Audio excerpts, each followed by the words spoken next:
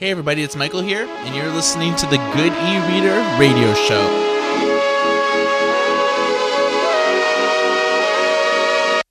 First off, I'ma start charging y'all per compliment you giving me. See how much purse I can earn off of it. As far as bars, you heard wrong if you heard continent. It's incontinence, incontinent with turd sponsoring. Rocking the first smile cause I'm RC and go from rocking the beats. Just curb stomping it. Serve consonants hotter than hot combs and surfing through brown permanent germs that'll jump off of it. Hot doggy with no condiments. Flow proper, that show stopping me, Bogarting it. Niggas be going hard and Early be going artist and lick full shot of the focus. I'm old talkative. Talkative. Let the robbers in.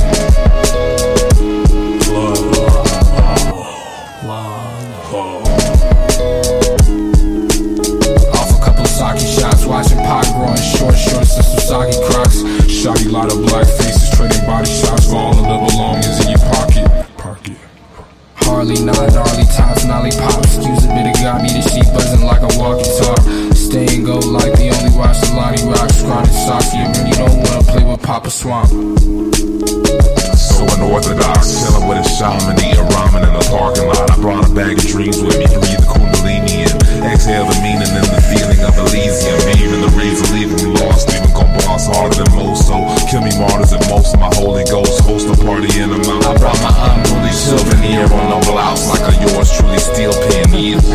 They can't get past the deep voice conceived in a Rolls Royce. The Porsche life pro-choice, got high, put a beanie on. Pitch bent like a Lena song. Learn to flying high at the first sign that I'm dreaming on. The force strong with this one though. Over 9,000 midi-chlorians say so. Really show no mercy, all master, no Percy. So these little bastards in the journeys of my troubled mind, shattered by your blasphemy. Look at what you found inside, now you can't imagine me running high the captain's fear and die. This is why we had to bring the guns out. Rattle neighbors' windows every night until the sun's out. two dudes, two I cruise with strange leaders. Kitty cats, a couple blunts, my nut wang feeder.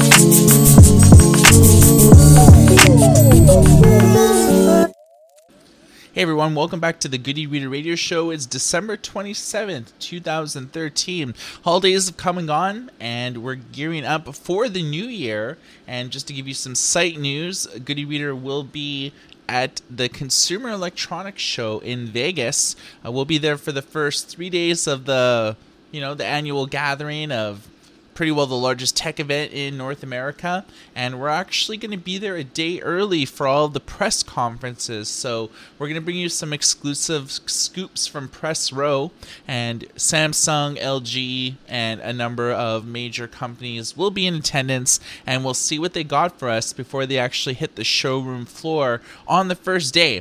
And roughly about a week later, we're going to be in New York for the Digital Book World Conference. If you're a regular listener of the show, Jeremy Greenfield of Digital Book World often joins us every Monday.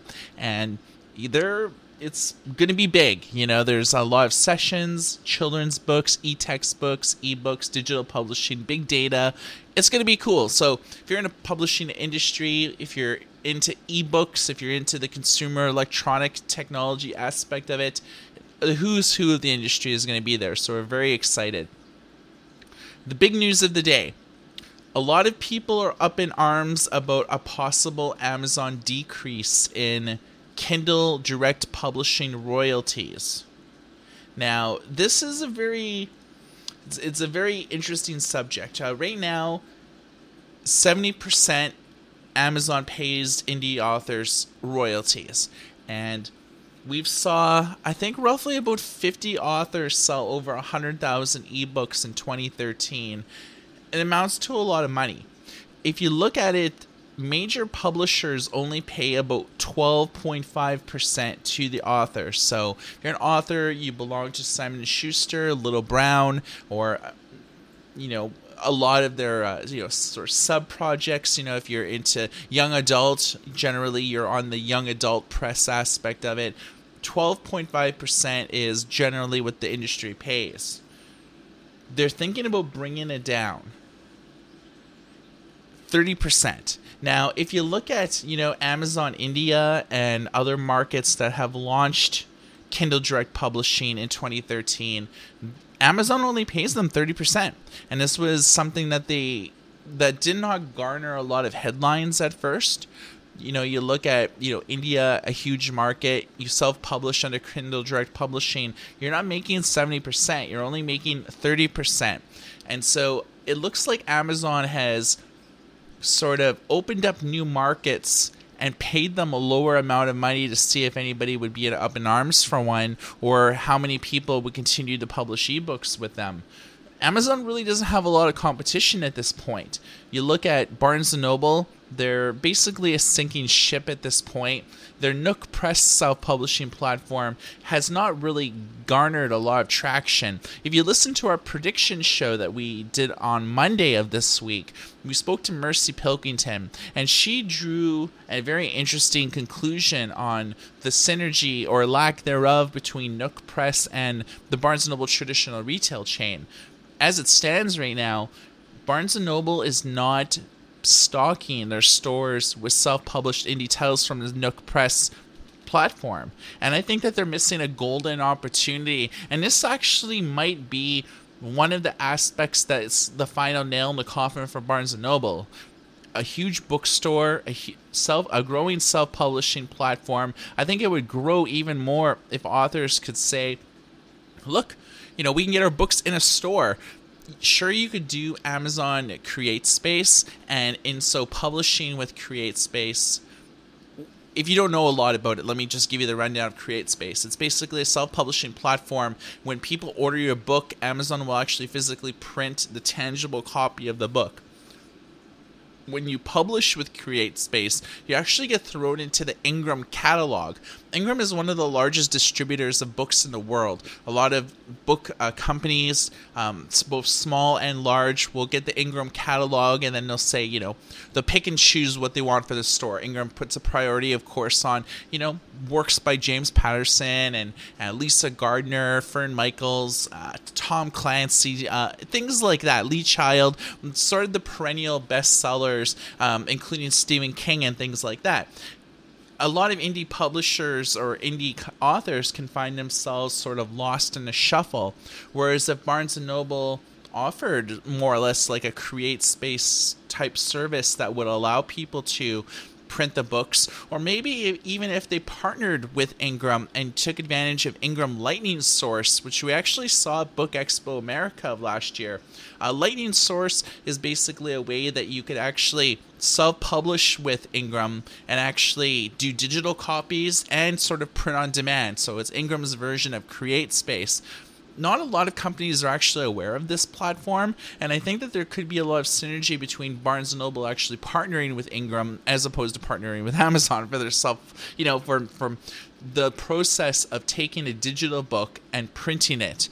I don't think that Barnes & Noble at this point has even thought about the infrastructure in that, but I think that if they develop a stronger partnership with Ingram, it would allow authors to be able to get their books in Barnes & Noble bookstores. It's a golden opportunity, and the fact that Barnes & Noble has never taken advantage of this in like the 3 years that they've actually offered a self-publishing platform. They originally had Pubit, and it had no backing, no updates since it originally went in, and then Nook Press, similar style. They got a lot of headlines at first. They promised updates all the time. We haven't really saw any massive updates or anything at this point. It could be just Barnes & Noble is just, everyone else is offering a self-publishing platform. We have to as well. So Barnes & Noble for self-publishing is pretty well a non-factor. You really have Apple and Kobo as being the only other two companies that indie authors look at for distribution. For the most part, if you're an indie author and you're not publishing exclusively through Amazon, likely you're doing it through Smashwords, which will actually distribute you in other stores that have sub-publishing platforms. So if you publish with Smashwords, you can get thrown into Nook, Kobo, Apple, even Amazon and companies like that. So it's a viable alternative. In other news, Smashwords actually made new partnerships with ebook subscription sites, including Oyster and what was the other one that just launched? Scribd. So those two ebook subscription platforms, Smashwords contributed about 250,000 titles in there. And so it's a boon for self-publishing authors. So when you look at the competition Amazon faces, Amazon obviously sells the most books, and they have the largest market share in terms of footprint, in terms of sales and visibility and everything like that. Will they drop it down to 30 or 35%? I think so. Really, authors will have no choice if they want to sell books. They have to do it through Amazon. There's no denying that Amazon sells the most books, and you have to sell your books through the platform that gets you the most sales. You'll still make a solid amount of money at 30% as opposed to 70%. It'll be a kick in the pants, but really, give it a year. If Amazon, say, did this tomorrow, everyone would be up in arms. It would get headlines everywhere. There'd be a bit of a negative backlash. Fast forward a year from now, no one will be talking about it. Just like no one's talking about, the lower revenue that they're offering for customers, say, in India or for China or other new markets that Amazon's opened up in 2013. So a lot of big people have weighed into this, and the radio show link on our website at goodyreader.com, we're actually going to link to a few stories that people have written, such as Hugh Howey that did the Wool saga. He weighed in on it, as well as other notable industry journalists. So we'll link to that so you can get a sense on other people's opinions on this very subject. Okay, so looking at what else is sort of happening right now, it's a very exciting time. Christmas has just ended, and we're looking at a number of deals still being able to be had. So let's say that you're into comic books and graphic novels and things like that. There's a lot of Boxing Day sales that are going to last almost all the way to the new year from major publishers. Dark Horse Digital is offering their #1 sale, so you can get debut issues such as The Black Beetle, Buffy the Vampire Slayer, Hellboy, Star Wars at 99 cents. DC is doing a 25 essential graphic novel promotion. All new Superman, Batman Year One, Sandman, American Vampire, Y the Last Man, $5.99. So traditionally they're fairly expensive. They're about $9.99 to $12.99. So at $5.99, it's deals to be had. And Comixology is offering a lot of deals on their Marvel Now titles. Image Comics and things like that are offering similar deals. Obviously, with the holidays, there hasn't been a huge amount of headlines, but there is a few things that I wanted to talk to you about. One of them includes big data, and I talked briefly about it in my ranting and raving about Barnes & Noble, about Smashwords, and how Smashwords has contributed 250,000 titles to Oyster and Scribd. Now, those two companies are doing some very interesting things for companies wanting to get user metrics. Oyster is selling critical user data to companies about their subscribers who access books. Their books obviously could be read on myriad of platforms, iOS, Android, as well as the website. They're going to focus on the problem of people not knowing about their books. So say you're an author, you self-published a title, really all you know is the sales and the royalty checks that come in. You don't know if people who buy your book, if they ever read it, how long it takes them to read it, are they skipping over parts of the book, are they If there's a sex scene, are they lingering over it and rereading it? These are things that no one knows. These ebook subscription sites are actually be selling us data at first to large publishing companies and data companies such as Nielsen Bookscan and things like that. Amazon and Barnes & Noble has been doing this for a long time. They have analytics code in their books, and they don't share this information with anybody, but it helps them gauge what books are selling well, what books people are finishing quickly, and then promoting those books to people who visit the site. If they've purchased a mystery book before, maybe they'll get shown this mystery book through their algorithms. Very detailed, very complex. It's basically all about big data. But so we've heard from Scribd, and they have a treasure trove of data. The longer a mystery novel is, the more likely readers are able to jump to the end to see who done it. People are more likely to finish biographies than business titles. They speed through romances faster than religious titles, and erotica fastest of all. Oyster data shows that readers are 25% more likely to finish books that are broken into shorter chapters. And this is an inevitable consequence of people reading in short sessions during the day, such as on their smartphone, iPhone, and things like that. We do know how their business methodologies work for authors that are contributing their works to this platform. What we don't know is, will indie authors be ever able to get this data? Considering Smashwords is basically submitting books to these companies, Smashwords themselves are going to be getting this big data and these analytics, but will they share it with authors? I don't know. Not anytime soon, because they basically have to code a special dashboard with these sort of metrics and statistics. And of course, user information like this is not live. Even though that, Oyster and Scribd may get this information live, it's not able to be displayed to the author, say, in real time, such as, say, Google Analytics. If you have a website or a blog and you log into your Google Analytics account, you'll often get a new feature called real-time coverage, which actually shows you who's on your website, what page they're on, what they're doing, how long they've been there. If you have an app, it'll tell you similar stuff. But ebook analytics is quite different, and you don't get real-time coverage. For instance, if you're reading a book and you're not connected to Wi-Fi for a week, no one's getting that data until you connect up to Wi-Fi, and then that data is being synced. That goes the same with like phones and tablets, and especially e-readers. So I really hope that authors will get this data, because it'll, based on the trends, it'll say, what we know so far.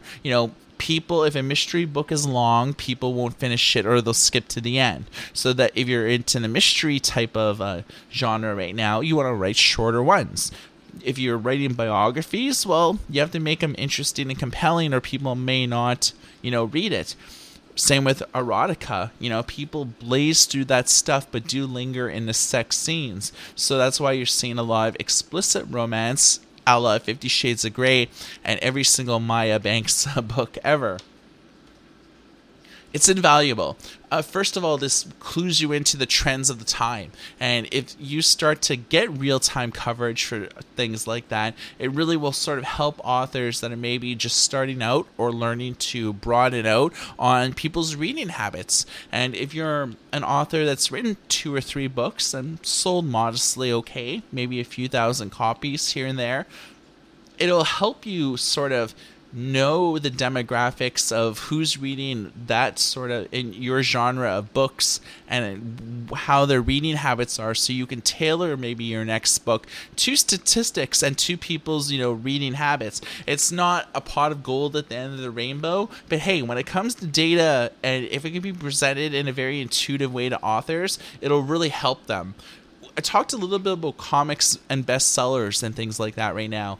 Image Comics is partnering with Dropbox to allow customers to download DRM-free comics and have them in their Dropbox account, accessible on any platform. I mean, Dropbox is pretty well built into everything, from e-ink based readers to tablets to phones to every single device under the sun, including some TVs. I think this is a cool move on Image's part, because if you look at sort of the manga and graphic novel and comics industry right now, it's dominated by Comixology, and all Comixology's comics are stored in a cloud. You have local versions that get synced to your device, but you're never able to access it, so you can't copy them from your tablet to your PC, and they're stored in a cloud. This creates a lot of problems, especially if you're dealing with cloud-based services and for whatever reason the business shuts down. You actually lose everything that you've ever purchased up until that point. That sucks for your average consumer, but when you actually purchase, a comic book or a graphic novel or even an ebook, you don't technically own it. You're merely licensing it from the company that you're buying it from. So there's really no true ownership with digital content. It's just long-term licenses. And that's why, if your account gets suspended, you lose everything because it's arbitrarily decided from whatever company that you're dealing with. Amazon's gotten a lot of negative headlines for people who have purchased a lot of content, had their account suspended. They basically lose everything. So I do dig this of Image comic books, and hopefully it'll continue to be a trend where comic companies will actually allow customers to download their comics that they have legitimately purchased, and they have some sort of semblance of ownership, because that file is on a Dropbox account and it can be downloaded to whatever device you want, backed up on a DVD, backed up on a CD, mini cassette, or maybe a USB drive, or I don't know, done over Morse code. I don't know. In any case, I hope this is a trend that will continue over time. So the final thing I want to talk about is, in continuing the trend of the show, which is really kind of focused on indie authors and things like that, Mercy and myself actually got clued into a few stories at the behest of some of our readers. And when it comes to romance and erotica, it's basically sex sells. Now, we've had pirates, we've had, love triangles, we've had S&M, we've pretty well had every type of thing, under the sun, including werewolves and vampires. But guys, Bigfoot is here. Bigfoot, the stuff of legends and Squatch hunters everywhere.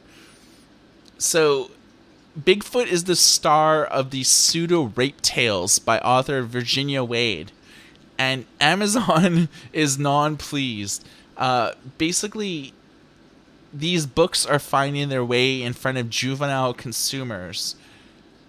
You're seeing a lot of, I think she has like 10 books starring Bigfoot, and it's about like these sorority girls or a bunch of girls in like the forest, and they're all like, wow, Bigfoot's really hung. I like that. And then they end up like, Bigfoot ends up like raping a bunch of women, and it's, it's pseudo, right? Like it's not meant to be like a serious thing, like Flowers in the Attic or anything like that. So aside from Bigfoot, we're actually seeing other stories about gargoyles, aliens, and robots as being a huge growth avenue for erotica.